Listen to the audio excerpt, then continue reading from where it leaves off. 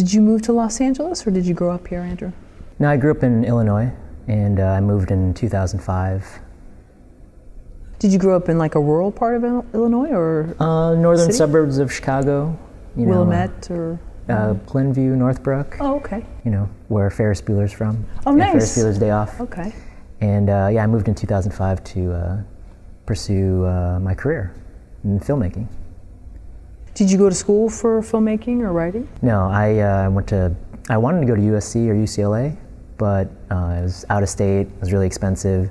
So also, parents didn't really approve, you know, wanted their son to get a real job. So I went to the University of Illinois, and I made films, short films over there. And I entered film festivals there too. So you had another major? Yeah, I majored in psychology, and yeah, I was, you know, I'm still very interested in psychology, and I like to put that in some of my writing. So with these short films, would you enter them in contest, or you were just right now doing, or at that time, just doing it for yourself? I was doing it for myself, but the festival was a good like deadline so that I could, you know, complete it by a certain time, usually at the end of the semester. And yeah, I would just do it to learn, but you know, getting an audience at the end was always great. So you came out here in 2005, so the economy was doing well, social media was just sort of like, I think what MySpace was going, and right. Well, I think Facebook was still there, but Facebook. Okay, sorry. Yeah, Facebook too. Just started. Just started. Okay, so things are looking good. You're coming out here. What was your plan? Were you hoping to make films? Were you hoping to get a job in television? Well, you know, I wanted to get a job in TV, but you know, kind of have it be a temporary thing, and I wanted to make some money and save up and have enough money to fundraise, you know, to fund my own short films, and I was going to make, you know, feature films, you know, independent feature films, and you know, just have enough money saved up. And the original plan was to save enough money to do that. So were you? At what point did you decide you wanted to be in the film industry? Was back home in Illinois? Actually, that was at a young age. I was 9 years old. My family had just gotten a camcorder for my older brother's graduation, and just naturally we all started to make videos, my brothers and I. And you know, they didn't get hooked, I got hooked, and I just started making short films by myself with the camcorder for a couple years. And then eventually I made my first longer short film in senior year of college, or senior year of high school, I should say. So then when you came to LA, did you apply for temporary jobs, or did you look for a job in film and television as crew or whatever?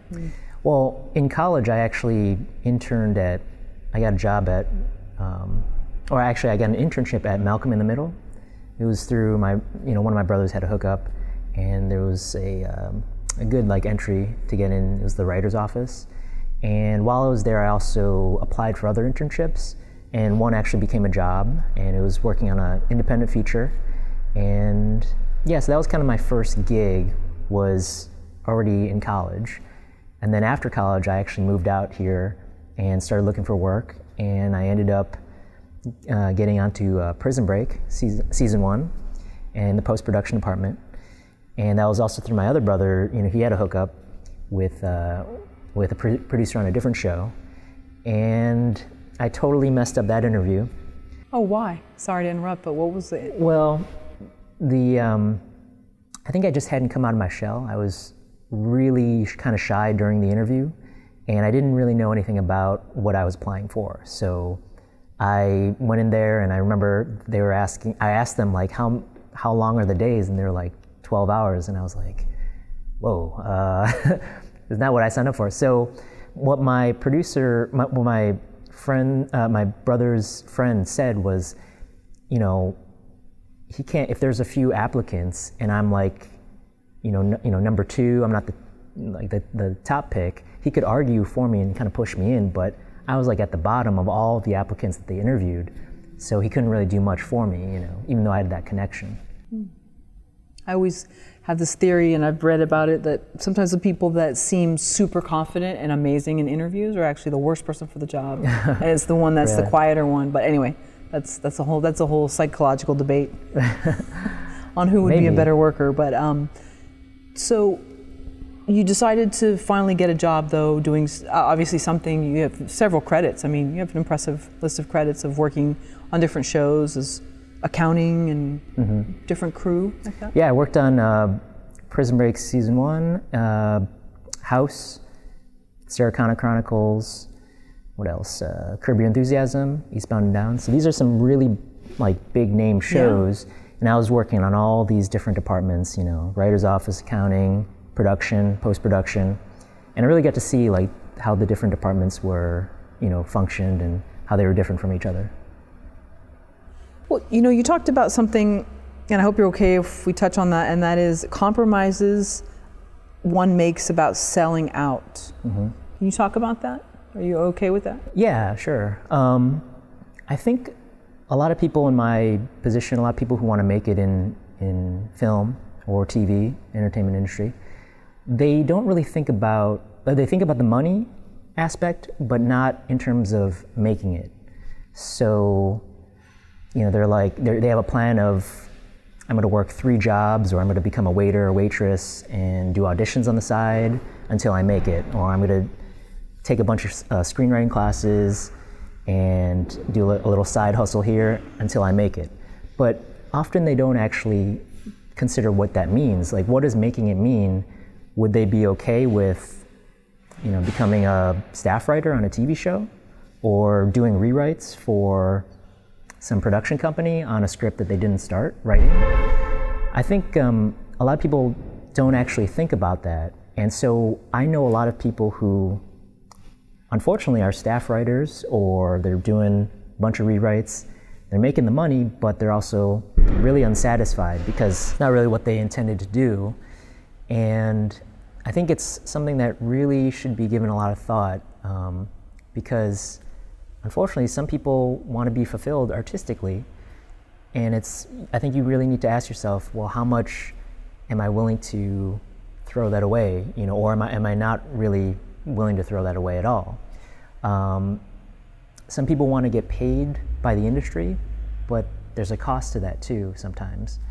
So that's why I always encourage people to, if there's another way to make money that's really easy, to try to pursue that and try to be as independent as they can from the industry, if you're someone who wants to be independent. Now, I know some people who are staff writers, or they get hired to do rewrites, who are completely happy and satisfied. But you have to ask yourself, which one am I? Am I someone who's going to be happy getting hired by Hollywood, or am I going to be someone who is just going to take the money, but I'm going to kind of grit my teeth doing all these rewrites or things that I don't want to do? Yeah, sometimes I think too, the only way you'll know is if you're lucky enough to take a job that pays you well, but you're working 15, 20 hours, or you're always on call, or you never get a weekend. And then you finally realize, yeah, you know what, this isn't for me. Sometimes I think you need that. Yeah, some people, you have to kind of try it out first. I mean, it happened to me. Did it? I worked in TV, and I really wasn't sure. At first, I thought maybe I could get a job in TV because there's more money to be made in TV. Maybe I could do that on the side, and then I could get promoted and become a staff writer and branch out and do movies. But TV is tough. I mean, TV's there's a lot that you don't get to decide on. I mean, I just remember being, on some shows, even where to go for lunch. I couldn't even, it was a compromised decision. I couldn't even choose where I wanted to eat for lunch, So I was doing all these things over and over again that I didn't really sign off on. And by the end, I said, you know what, I gotta take a shot. I gotta leave the steady paycheck and pursue my own thing. And, if I come up with anything else on the side that's easy, let's try to do that too. I think some people, they thrive in those corporate group settings. Sometimes I'll see people at lunchtime, a big group of people, then I'm like, yeah, they look like they're coming from some studio job or something within Right. the industry, advertising, whatever, and they look perfectly happy, and maybe they are, maybe they aren't. But I think for some people, they can do that, and I think again, some people can't, and that's not a bad thing. If you want to do something independent, it's just harder, I think, to get that Right. paycheck. It is harder to get that paycheck, but keep in mind that, you know, the downside is that someone who's getting that paycheck, you know, they might not be as fulfilled artistically as, you know, someone who is, or someone who is doing it the independent route, making what they want to make. So I think you got to ask yourself, which one am I, you know? And if it takes, you know, some time, you know, you have to try it out to see, you know, just try it out and see, but don't take too long, you know, don't get stuck is what I'm, you know, what I suggest to all my friends in the industry who are about to pursue what they want to do. Are your parents okay with you now that you moved to LA, or? Well, they just moved to LA too. Oh, they did? So, Oh, great. Yeah, Okay. but they were, you know, we had, they were in Illinois for a while, so, you know, I had to call them and everything every week, you know. But yeah, I helped them move to LA. And yeah, I think now that they, you know, now that they found out that I'm doing something that's actually making money, renting out the DeLorean, yeah, now that they're you know, less worried. I think a parent's could be worried if their kid is is doing some sort of artistic venture that's not traditional, because there's, you know, there are a lot of question marks and nothing is guaranteed as much as, you know, a steady paycheck. But even that's not really guaranteed either. So I remember a story about, well, one of the stories that I tell is I actually met a famous actor's father on an airplane in the 90s. And it was the first time I'd been on an airplane by myself. And I was flying from LA to Chicago. This guy started talking to me, and we started talking. He was this older gentleman, and he was starting to say, you know, he was talking about his son a lot. And I started to listen. You know, I didn't mind. It was my first time, so I was just listening to him. And I thought he was really cool because he really supported his son emotionally, even though his son was kind of struggling at the time as a struggling actor. And I made sure I, you know, remembered the name, and I checked out his name on IMDb over the course of the years. And his son is now one of the biggest names in comedy. So Wow. right. So, That's pretty and I cool. remember specifically asking him, you know, do you think your son's ever going to make it? And he kind of like shook his head and said, nah, you know, not because he didn't believe in his son, but more because he thought Hollywood was this, you know, giant sinkhole where everybody went to die, you know. And no, his son, you know, he said no, but he said he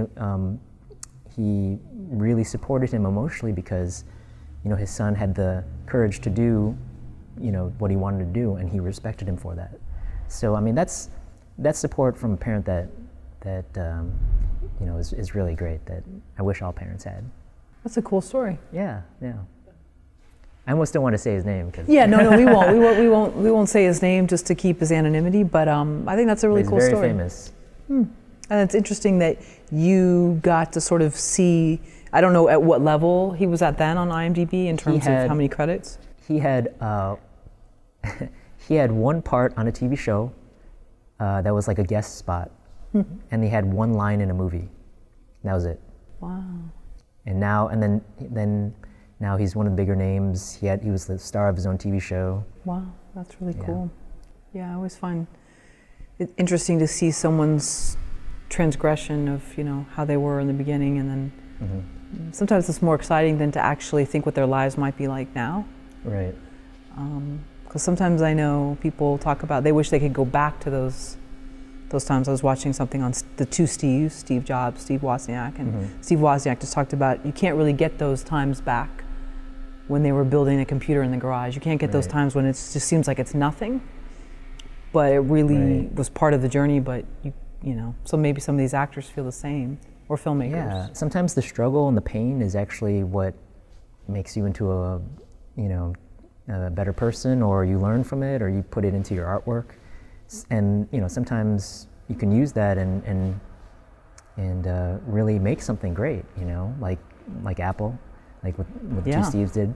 And then, you know, once you've made it, it's like then there's a different problem where you can't really fail as much as you did before in the past. You know, Right, a lot of eyeballs, a lot of scrutiny. Right. How many years were you in TV? I started, once I officially moved here, which was 2005, I did it for about 6 years. And yeah, I worked on Prison Break. That was the first show. And then the last show was Eastbound and Down in North Carolina. I actually went to North Carolina to shoot that film, or shoot that TV show. And yeah, I definitely had different reactions on both shows.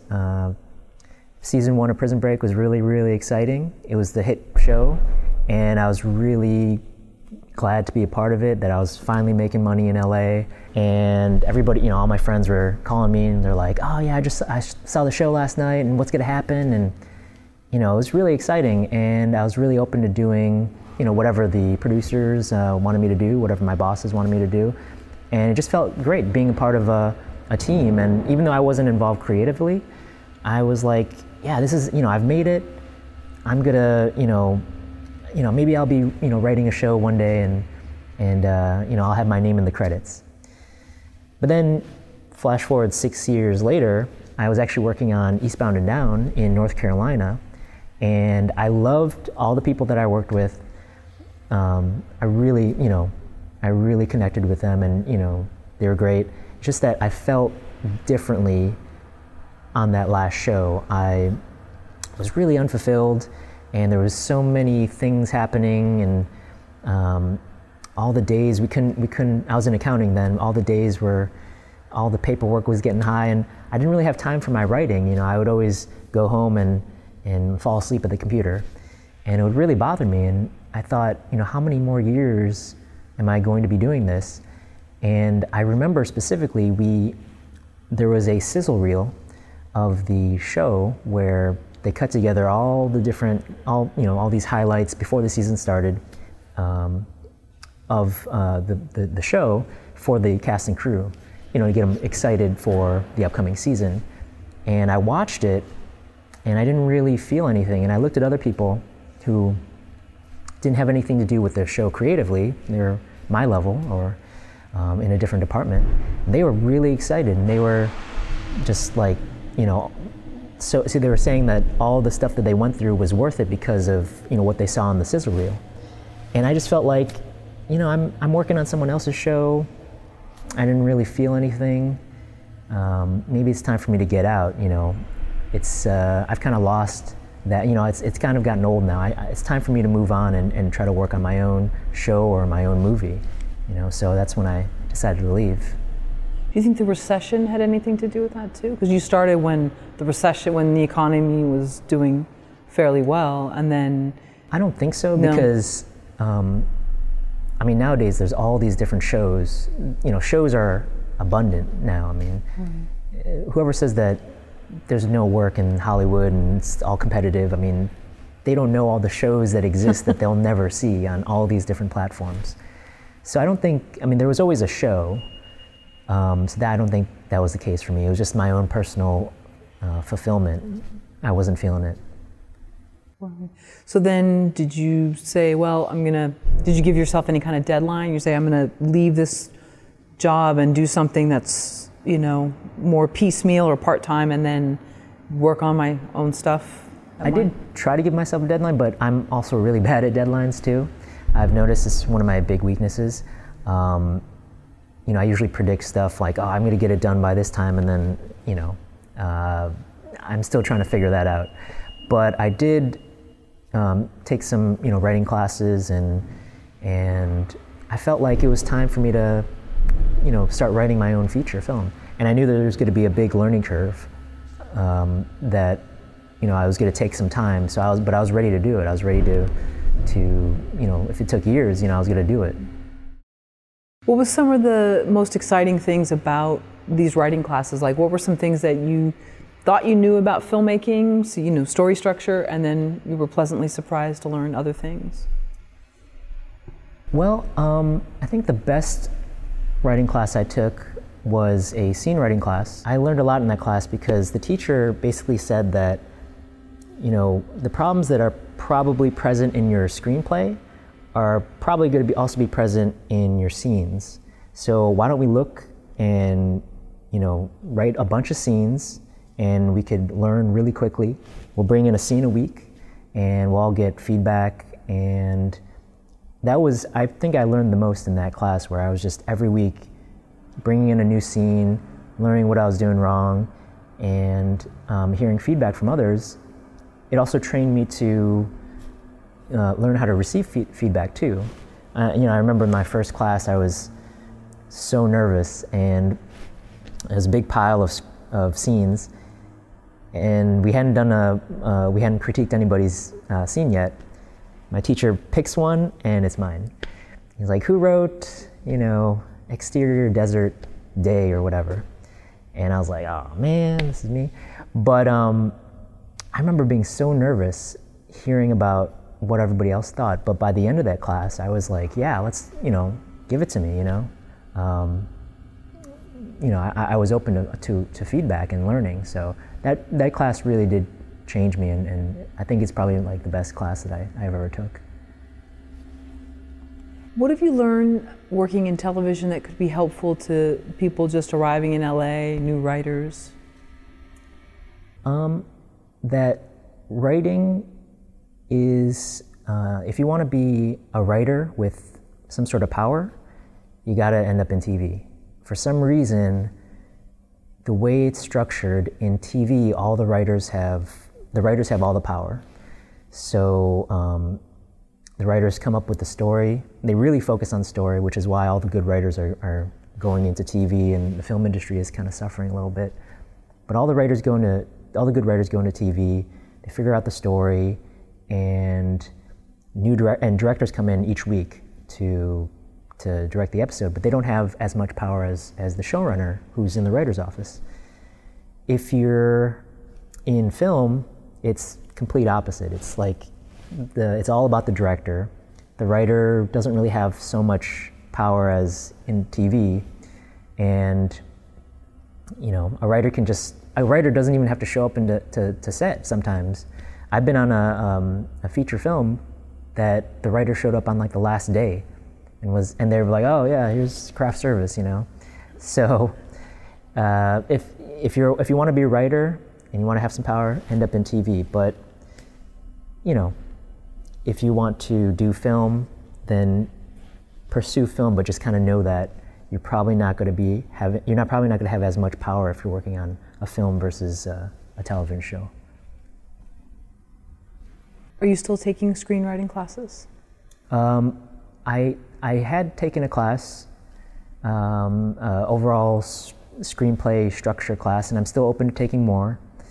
I'm actually just signed up my friend just gave me a year for a master class, a all access pass to master class, which is online classes.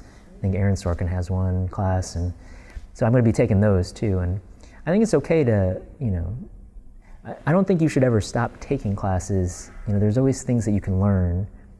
So, I heard of, I don't know who it was, but there was a successful writer who kept on taking classes, and I think he had won some sort of, maybe it was like an Oscar or something, or maybe he was nominated for one. But I remember hearing stories about, they were told by previous teachers about how the best students kept on taking courses, and kept on learning and figuring out what worked for them. Yeah, plus you can meet interesting people in those classes, and you can bounce ideas off, or you can see what they're doing and look at something in a new way. And that's the cool part that the online classes don't offer. True. The networking part. And what I would say is to anybody who's up and coming is that people get promoted way quicker than you might realize. So someone who might not be as established as you in your writing class, might one day become your boss, So, and it might happen really quickly. I mean, it's happened, I've seen it happen, so. Wondering if just quickly we could talk about the DeLorean, whatever you Sure. Okay, so this is your beautiful DeLorean. 1981 DMC-12. It's absolutely beautiful. Thank you. In excellent condition. It's shiny. It looks great inside. I haven't totally been inside, but it looks really You'll cool. get a ride, don't worry. Oh, good. Okay. Don't go too fast, though. Okay. Please. Okay. I get scared at busy intersections. Right. But so are you've owned it for a little bit, or? Well, I bought it in January of last year, of 2017. Bought it on eBay.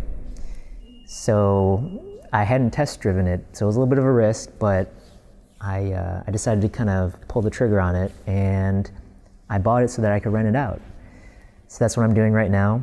I set up my side business, carofdreams.com, where people can rent out this DeLorean. And I've already gotten several rentals already, and I started actually this past fall, and the reactions have been really great. Like just seeing people, and their reactions to it, and I think one guy was almost like in tears, So, why? Just because he loved the he movie just so loved much? he was just like in awe of the car. So it's definitely a car that gives you an emotional reaction, once you see it for the first time in person. Yeah, that's true. And how much background information did you do on the actual DeLorean story? A little bit. I know that it's a very interesting story with John DeLorean. He was a very established figure in the car business, in the car industry, and he decided to make his dream car, but he had some problems funding it, and he ran into a lot of problems, and eventually, like, his dream sort of died in 1983. So, he got busted for trying to do a cocaine deal, allegedly, and yeah, he had a vision of a DeLorean on every corner in the future, and unfortunately that didn't happen. So, but now fast forward 30 plus years, and it's like collector's item. You said there's only 6,500 left? Right, there's only about 6,500 left. There's about that's just an estimate too, but there are 9,000 were made, and still like 6,500 out of 9,000, still a pretty good large chunk that are still here, percentage-wise. And it's a really unique car. The guy was kind of a visionary. He, no other car was stainless steel and had the gull-wing doors. He decided to put the engine in the back and the gas in the front, in the trunk, where the trunk is. And he really was an out-of-the-box thinker, and used his experience in the car industry to try to make something new. And this was his passion project. Do you remember where the DeLorean was made? I believe it was Northern Ireland, but correct me if I'm wrong. Okay. Yeah. Anyone that knows if it's not, right, they post can in the comments below. Comments. Yeah. Please be kind. Okay. What was it about the DeLorean, aside from the fact that it's from Back to the Future? Was it also the story behind it that was fascinating to you? Well, actually, no. It was basically because it was in Back to the Future. And actually, when I first saw the movie, I didn't even know that DeLorean was a company. I thought they just made the car for the film. So I didn't know that until I was well into adulthood, and I eventually learned about the story, and I thought, wow, this is really interesting. So I think it'd make a great, biopic, and I know that there's some talk about possibly making a John DeLorean picture. It'd be awesome to write that, but yeah, it would be. I know it's probably already being made right now, so. So you talked about being in television, and with some of the jobs, the hours were so long that you really didn't have much of a creative life. Mm-hmm. So you talk about leaving that world and then going and doing your own thing with the writing, your schedule. Yeah, it was from one extreme to the other. In one situation, I'm coming home late at night, tired, and trying to write and falling asleep after like 3 sentences.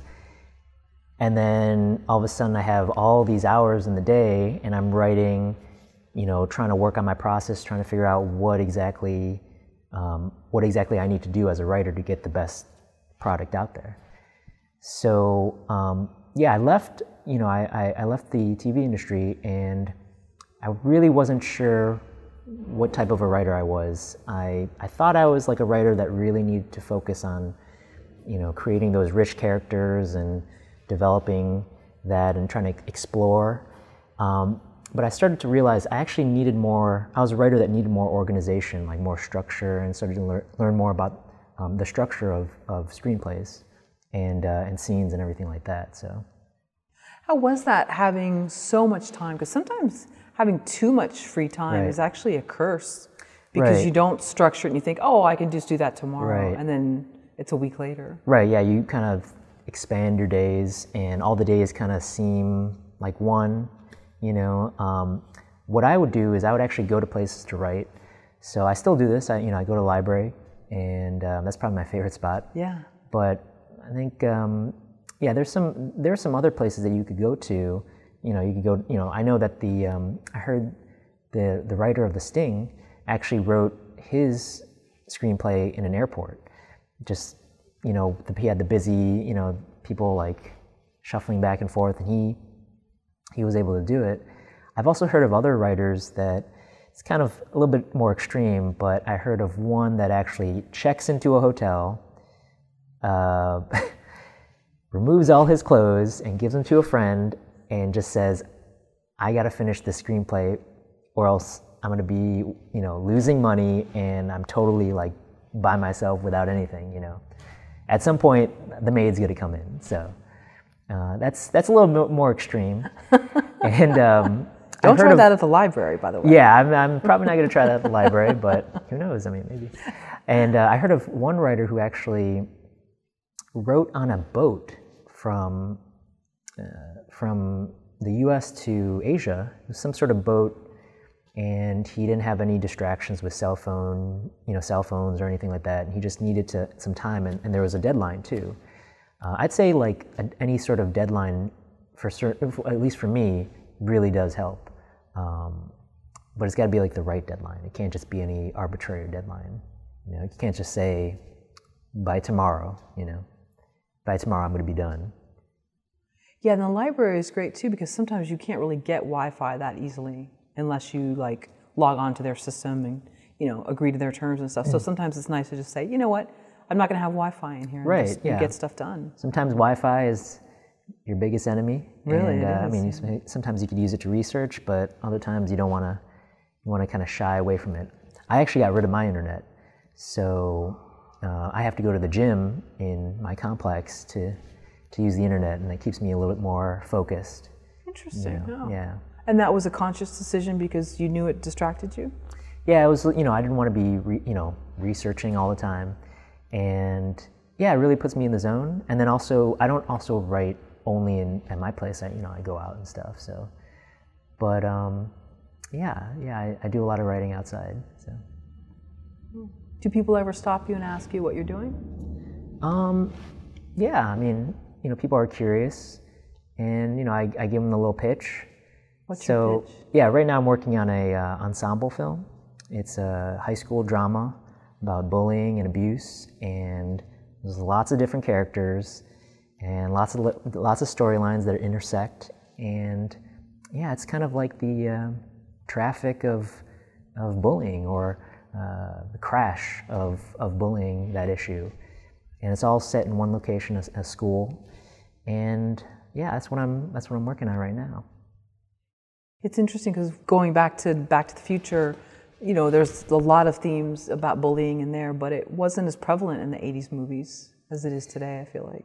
Right. I think stories today kind of focus a little bit more on, it's a little bit more black and white from movies from the past.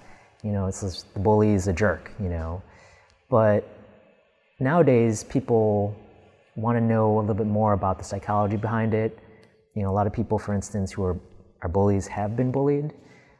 And there's more to it. You can't. One of my writer friends told me something that was very important, and she said, writers should not judge their own characters.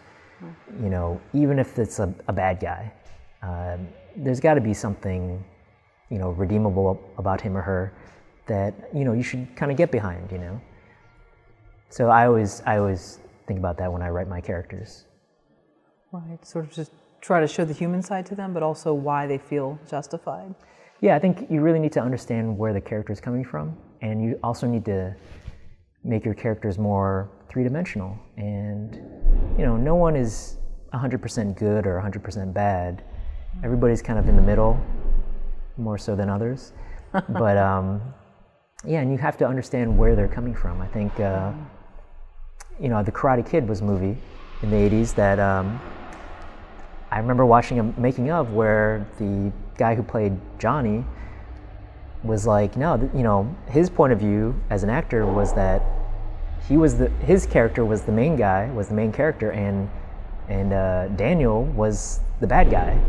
Daniel was the guy who was trying to take his girlfriend. Daniel was the guy who was starting all these fights, and he looked at it from that perspective, and that really helped his performance. Aside from Back to the Future, what are some films that you just love that really inspire you to want to write? I was just rewatching the movie Her. That was a film that I really loved. It won, Spike Jonze won the Oscar for Best Writing. And I was also watching Eternal Sunshine, The Spotless Mind, and Charlie Kaufman, he also won. And I showed them to a friend who was he had his heart broken, and I showed him these movies, and he really felt more at peace about his situation after watching it. It's because of the great writing, The writing really, spoke some truth to him, So I love movies like that can really just capture, what it is to go through a breakup or something that's really human, Right, well, isn't that what they say, that, for the best advice to young writers is go out and live life, experience things, get your heart broken. Right. Even though it doesn't sound fun, but... Yeah, but it's that, I guess it's that struggle or that pain that, makes you create something great, So, yeah, if you get your heart broken, turn that story into some sort of literature. Right. I don't know if Biff could write a screenplay. If so, what it would be about. Right. Yeah, I don't know. All the people in his way, maybe. Well, Hollywood better not produce it. Back to the Future remake with Biff as the main character. Yeah. Yeah, they actually said he was a really nice guy in person. So. That's what I heard too. Yeah, in the making of. Thomas Wilson was really funny too. Really funny, really nice. So. Well, especially now since you've kind of gotten rid of your Wi-Fi, how much time do you spend writing? How many days? How many hours? It really does depend. It's usually every day, or every writer should try to write something every day. So I try to do it every day, and I've gone from one extreme to the other. I've gone from shoot, I have 10 minutes left in the day, let me just jot down something, to spending an entire day focused on developing my story and just staying in and just trying to meet that deadline. But yeah, usually right now I'd probably say it's a couple hours a day. A couple hours. Yeah, but you can't spend living both extremes. You kind of have to meet somewhere in the middle. You kind of have to. Breaks are good. Running, doing some sort of exercise, doing some sort of errand, going in the shower. That's when the best ideas come. So do you love writing as much as you thought you would? Because I know when someone has a full-time job, the thought of free time is so appealing. Right. And then once you get it, sometimes it's hard to know what to do with yourself. So do you love writing as much as sort of you romanticized before you left the TV world? Absolutely. I really feel fulfilled in that I'm doing what I want to do, even though, I haven't made it yet. I'm focused on, pursuing the stories that I want to tell, and I've lived where, I've lived the life where I wasn't even trying. I was making the money, but I wasn't, I was working on someone else's project, and that's just a terrible feeling, knowing that you're not even trying. You're leaving a lot of time out for someone else, and you could be using that time for yourself. So, I haven't made it yet, but I really do feel like I'm doing the right thing. So, what does making it look like? Well, making it looks like hopefully, basically making the films that I want to make, and raising the money independently and producing those films and directing them and continuing to do that over and over again, and maybe showing it at a film festival, and maybe someday selling those films to a production company, and watching a movie with an audience that I made, that I was, happy with. What do you think about the pressure that millennials face to not only make it, which means have what they want to do be their job, how they get money, but also then there's this extra pressure of social media where they have to be Instagram famous or whatever, Tumblr famous. They have to have all these followers. So, because that's a new element to making it that wasn't around a decade ago. Yeah, I guess, nowadays there are all these platforms where people are getting on them so early, where their view of success is how others view them. So, I know, for instance, there are people on Instagram who take these beautiful pictures, but it takes like 1 million takes to make that picture look good, and they don't even look, I've seen some people, they don't even look happy taking them, but their life looks so good on Instagram. And it's something that as a writer you really have to, know yourself. You have to, as an artist, you have to create something and ask yourself, am I fulfilled with that? Is this what I want to put out into the world? And just put it out there. And not everybody's going to like it. So you have to be okay with that. Not everybody's going to like your scene in scene writing class. Not everybody's going to like your movie. And I really feel like sometimes the younger generation, they don't really know this because, it's almost like how many likes or how many subscribers or followers you have is who you are. And no, that's, who you are is how you feel about your content that you put out there. So that's kind of what I wanted to, tell anybody who was younger than me, on Instagram. So. Do you think there's a pressure to be putting out all these fun photos? So not only be great at as being a writer and be doing stuff, but also then the pressure to be putting out all these photos where, yeah, here I'm in Vail with all my and I see that and I wonder how people must feel that pressure that are after college, just getting out, like, oh, I need to keep up, so because everybody else puts those out. Yeah, there definitely is pressure, not just for like, oh, look at how good my life is, but also, even if you don't care about that stuff, nowadays film festivals look at audience. If your film does not have an audience already, and once you get into a film festival, that'll affect sales. That'll affect how many people want to make offers to you. So there's all of a sudden pressure to create some sort of audience for your film before it even gets shown. And on top of that, it's like then you feel like I only have 100 likes. How bad does my script sucks or my movie sucks based on this reaction here. But you kind of have to focus on am I real? In my opinion, you have to focus on, am I really making what I really want to make? Am I happy with it? As long as you're happy with it, I think, you should be happy with it first and then put it out into the world. You shouldn't, try to cater to what the world wants if you want to kind of go that route as an artist. Do you think there's a story structure that professionals use? I think it's different for everybody. I don't think there's one story structure that fits everything. A lot of people talk about 3-act structure, and I kind of dog on it a little bit because I think it really oversimplifies everything. And there are some books that I won't name that say that you need to have this happen on this page, and it's very strict. I think that just as long as you have a main character that you, for some reason, really care about, and there's conflict present, and that conflict escalates and keeps on escalating, and you're still engaged as an audience member, that's what people, that's what the professional writers, use. But in terms of like a one structure, I don't really believe that there is only one out there. Well, I know when just watching Back to the Future and doing the script analysis with you, you know, different beats didn't seem like they were being met exactly when some of these, you know, story structure experts say they should. But, you know, it still works. So I was just wondering what your thoughts are. Yeah, I mean, whatever really helps you as a writer. I mean, if it does help you, I mean, I know Back to the Future really, you know, it does fit into that 3-act structure.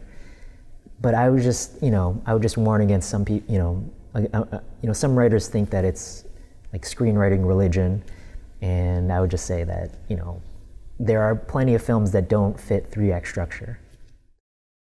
Do you find taking the online screenwriting classes helpful? Well, I actually haven't signed up for that yet. Oh, you haven't? Okay. It was a Christmas gift. Yeah, That's Christmas a nice gift that friend. you know, I've been procrastinating on. But yeah, classes, you know, any type of class really helps. And you know, I've taken classes where, you know, we did it like a live chat or a live video feed.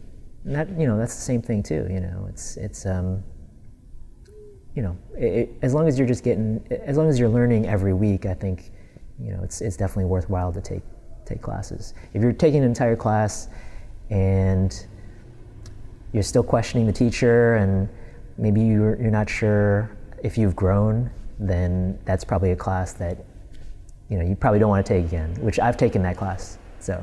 Is that when there's too many study groups? You know, when they like, okay guys, I'm just gonna have you go in groups, and you're like, no, I wanna listen to you talk.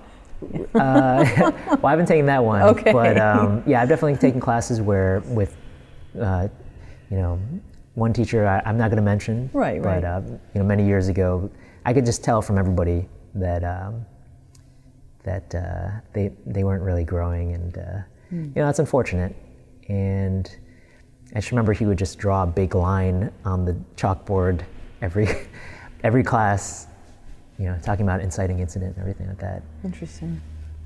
That's really all I got out of the class, so yeah. Unfortunately.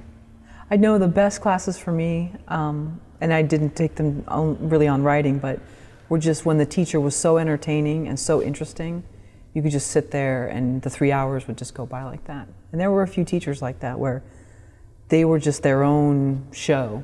And that to me, you were just lost in that class. Yeah, I know, yeah, one of my teachers, he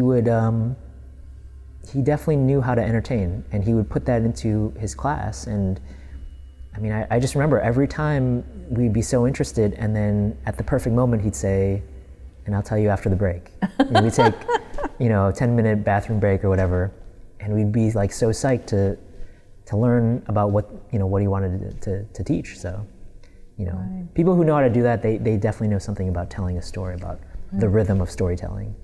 And a lot of them talk about their own lives. The teacher that I'm referring to, I mean, he told us some, you know, deep, dark stuff about wanting to take his own life and coming back from that and all this stuff. And I mean, we were just riveted in this class, and he really just laid it all out there. And it was just, yeah. Yeah, something about writers is that I feel like writers have to be, well, first of all, they've probably gone through a lot. They probably have a lot to say. And also, they have to be honest. You know, they got to be honest with their motivations the characters make, and they're usually people who are just trying to be honest with everything. And being honest is, like, you kind of have to practice that as a writer. So, yeah, good for him. You mentioned earlier that you took a scene writing class. Mm-hmm. What were some of the things that you learned, or maybe you received feedback, like if you wrote a scene and showed it to the rest of the class or the teacher and then got these notes? What were they? Well, I'd probably say the biggest thing that I learned was that my gut and how I feel about a scene and how well it will do is usually pretty off, pretty inaccurate. So I'd walk into class sometimes feeling super confident that everything was super clear and engaging in my scene. And then people would have questions or they had problems with, you know, and I was like, and I'd listen to that. And then after I'd hear them speak, I'd be like, oh, actually, yeah, you know, why did I feel so confident? And then there are other times when I remember my teacher told me, forget everything I said, just write the scene, just write it out, do it sloppy or whatever. And I did it kind of sloppy. And I was like, oh, this is gonna get torn up in class. This is going to be the worst scene ever. And then everybody had all these great things to say. So your gut as a writer, sometimes when you're learning, might be a little bit off. And yeah, I noticed that that my writing would improve once my gut would be in check with everybody else. So. Were you just like in the scene with Marty McFly, or with George McFly, sorry, where he's writing, and you can see he's very passionate about it, but he doesn't want to show it to anybody, and he says, because I don't want anyone to criticize it. Mm-hmm. How was it for you to show your writing to the class? Yeah, I felt the same way. I mean, I was, when my teacher picked out that scene, it was terrifying, and it was it was a successful scene. I mean, I felt pretty good about it too. It was the one time I felt good, and it would actually turn out to be okay. And I was super nervous. But as a writer, you have to practice that. You have to get your work out there, and you have to know that not everybody's going to like it. Even the whole thing with I was just saying about feeling super confident about it. That all came from me thinking. I was thinking about what other people would think about it, not asking myself, how did I feel about my own thing that I wrote? Really, I just feel like, it's just something that you have to practice, and you have to know that it's not going to get a reaction. It's okay if it doesn't get everybody in the class, loves it. It's okay. I think too, I like it when people in the class are way better than me, because it gives me something to aspire to, and it doesn't matter if they're way younger or not. It's just nice to know, wow, okay, that's possible. Yeah, I like how that person worded that, and I like what they're saying, and then it kind of gives me something to kind of set a goal for. And it rubs off on you a little bit? Yeah. Because sometimes if I'm not happy with something, then I just want to see other people that are, I've taken classes where I was just sort of totally humbled by how great everyone was, and it's actually kind of nice to listen to other people read, and people that they were so quiet in class, and you would never expect that to come from them, and you were like, wow, that's brilliant. Mm-hmm. And otherwise they were so unassuming, they didn't want to be noticed, and then they would write, and you were like, that's amazing, and they didn't think so. Mm. Yeah, it's good to take those classes where you feel like you want to improve. You have a big learning curve that you want to go through, but I've also taken classes where they were a little more basic, and I was actually one of the better writers, and those classes are good too, because it shows you how far you've come. So yeah, I think taking classes as long as it's with a good teacher is good. Right. Yeah. Sometimes I miss those classes. Oh, really? Yeah. Seems like now stuff is too online, and I miss that. Right. Sitting in the classroom and listening to the teacher. So it's. Well, just watch the DVD commentary that we did. That's all okay. you need. Okay, if you're a there writer. you go.